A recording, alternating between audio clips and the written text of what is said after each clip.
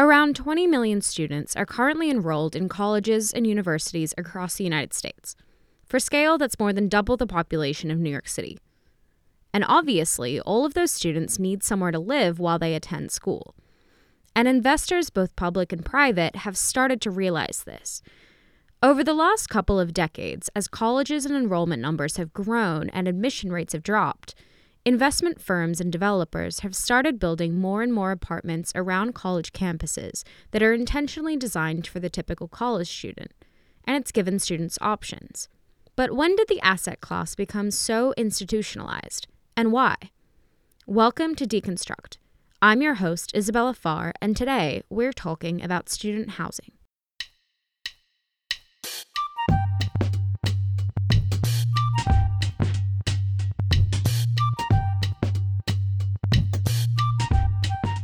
Yeah, it was very much a homogenous product everywhere. It was people were dropping in the same product type into every market.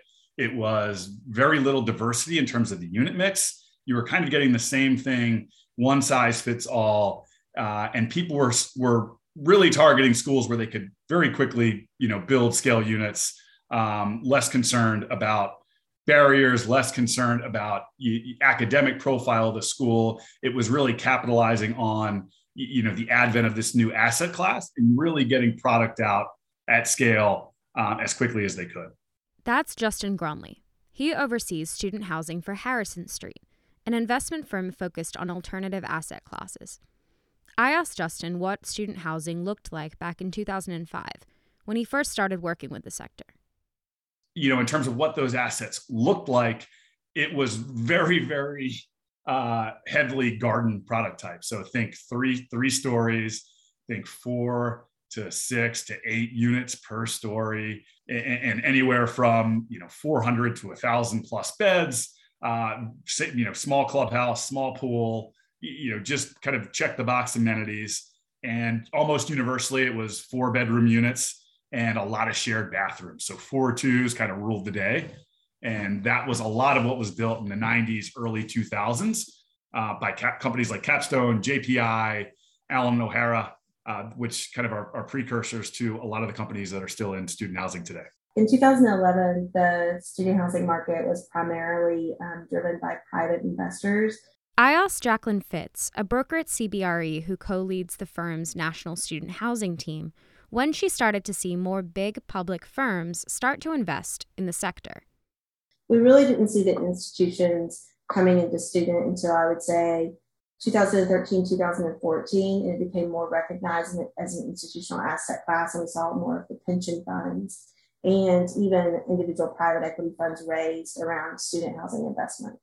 Jacqueline, what prompted this institutionalization? What are some of the reasons behind it? There are a couple of different things. We really saw the sophistication of the developments really come a long way from a student housing perspective. So you saw a lot more institutional type assets being built. 2014, 2015 were the largest years for development within our sector. The largest number of beds were delivered. So they were delivering this more institutional asset, which became more attractive to the institutions. And then there was also just the attraction of the yield. So the yield differential between student housing and multifamily was 75 to 100 bips at that point. So there was a big yield spread. So people came into the sector being attracted to that yield differential compared to multifamily. And also the fact that our asset class is considered to be recession resilient. I asked Justin the same question. The two kind of crucial things that really kicked this off, at least in a national way, more than just someone in a college town that's a landlord and owns a few apartment buildings, was two things. The first being by the bed leasing. So the ability to lease just a bedroom, you're responsible for your obligation and not that of your friends who you may be sharing an apartment with. And the parental guarantee. So having the idea of having a parent backstopping the obligation of the student who's renting the unit or renting the bedroom. So in that way, you're taking someone who may be perceived as a little riskier from a credit standpoint, and buttressing it with the parents who are kind of footing the bill at the end of the day if anything were to go awry. I think The three initial early REITs, I think, did a good job of institutionalizing the space in the terms of operations and reporting, and showing to Wall Street that this product type asset class can be institutionally owned and operated, and there wasn't as much risk. Kind of dispelling the animal house myth that kind of permeates the sector, or at least did back then. After that, I really think it was the GFC in 07, 08, where we saw not only our performance continue, but arguably performance of the student sector, do better and outperform some other asset classes, because we saw a lot of folks go back to school during that period, or at least go back to school after that period, once they realized that people who had, a 4-year degree were less impacted by that recession. This episode was actually great timing. Welcome back, everyone. Blackstone is about to become landlord to thousands of college students across the country. Last week, Blackstone announced it was buying American Campus Communities, one of the largest student housing REITs in the country, for about $13 billion. ACC owns 166 student housing properties across 71 college markets, including buildings at Arizona State University, which enrolled about 104,000 students last year. ACC declined to be interviewed for this episode. Blackstone's acquisition confirms this trend of institutionalization. Big private equity firms are now comfortable owning student housing.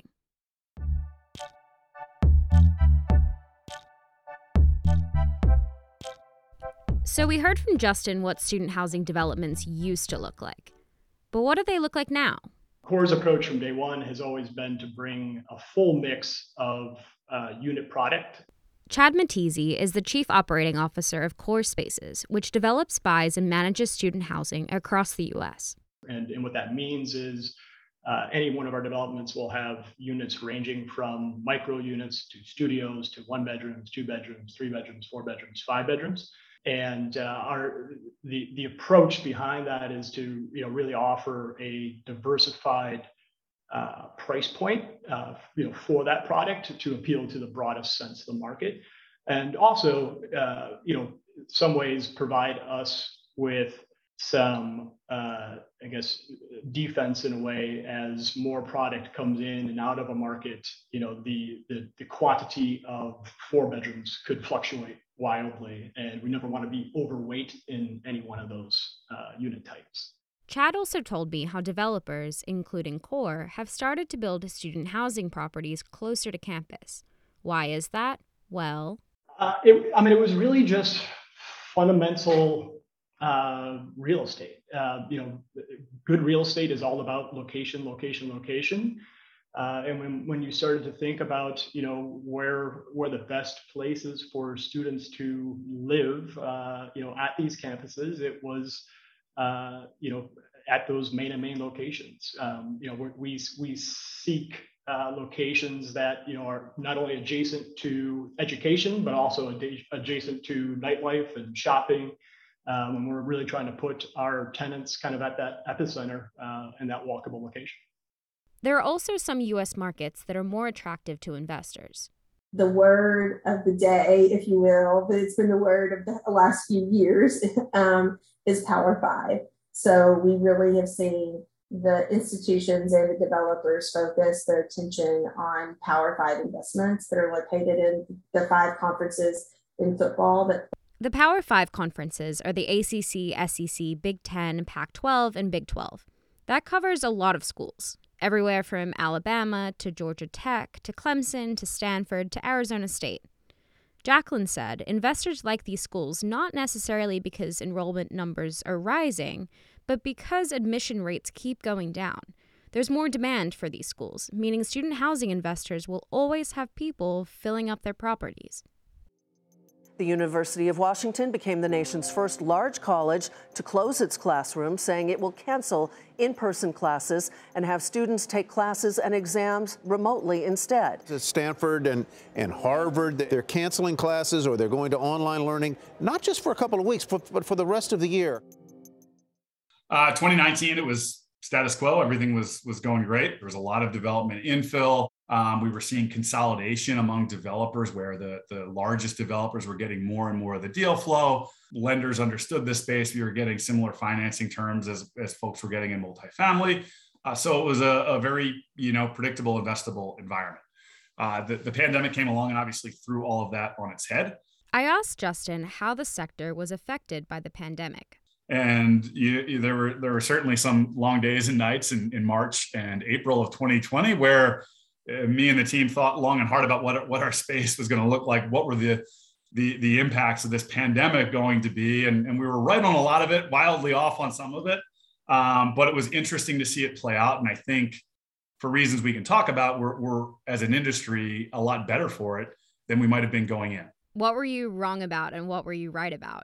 The fear I had, just the remote but very concerning fear was that remote learning would take hold in a major way and really obviate the need for a ton of housing in these college towns. That was the concern, that an Ivy League school would say, you know what, we can have our on-campus kids, and then we can say we'll have 50,000 students that are online, and they may come to town, once a semester or something. And in polling students throughout the pandemic, and it was kind of amazing just how, regardless of the school type, regardless of the financial wherewithal of the student, how they all really disliked online learning for just a myriad of reasons. They didn't like it. So I was really relieved once that concern was allayed, and we knew that kids wanted to get back, and even more, encouraged when we actually saw it happen in enrollments around the country last year and in particular this year. So that was encouraging. And what we were right on, go back to the parental guarantee.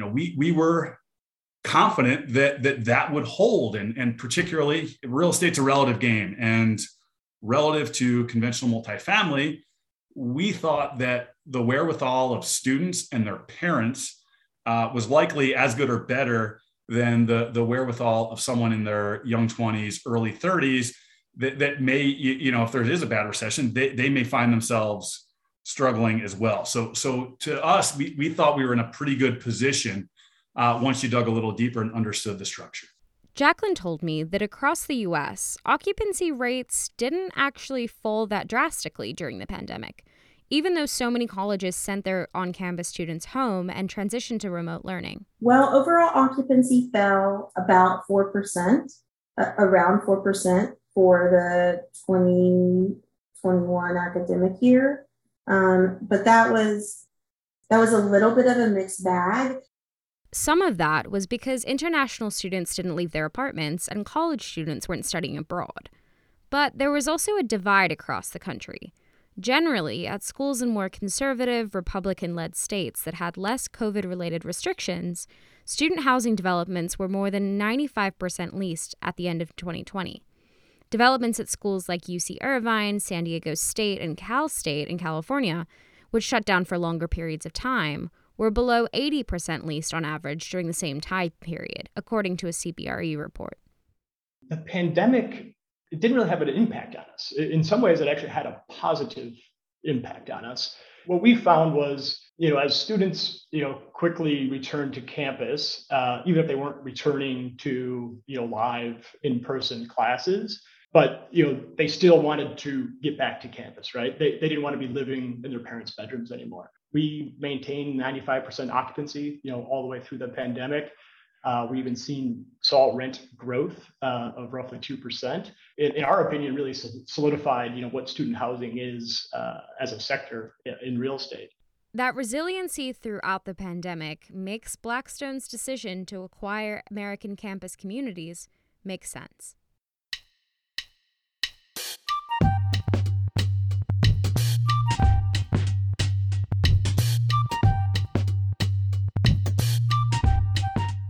Deconstruct airs every Monday on Apple Podcasts, Spotify, and SoundCloud. Or you can listen at therealdeal.com. For comments on this episode or on the series, or if you have an idea you'd like to share, feel free to reach us at podcasts@therealdeal.com. Next week, we're looking at the office market in Chicago. Tune in then.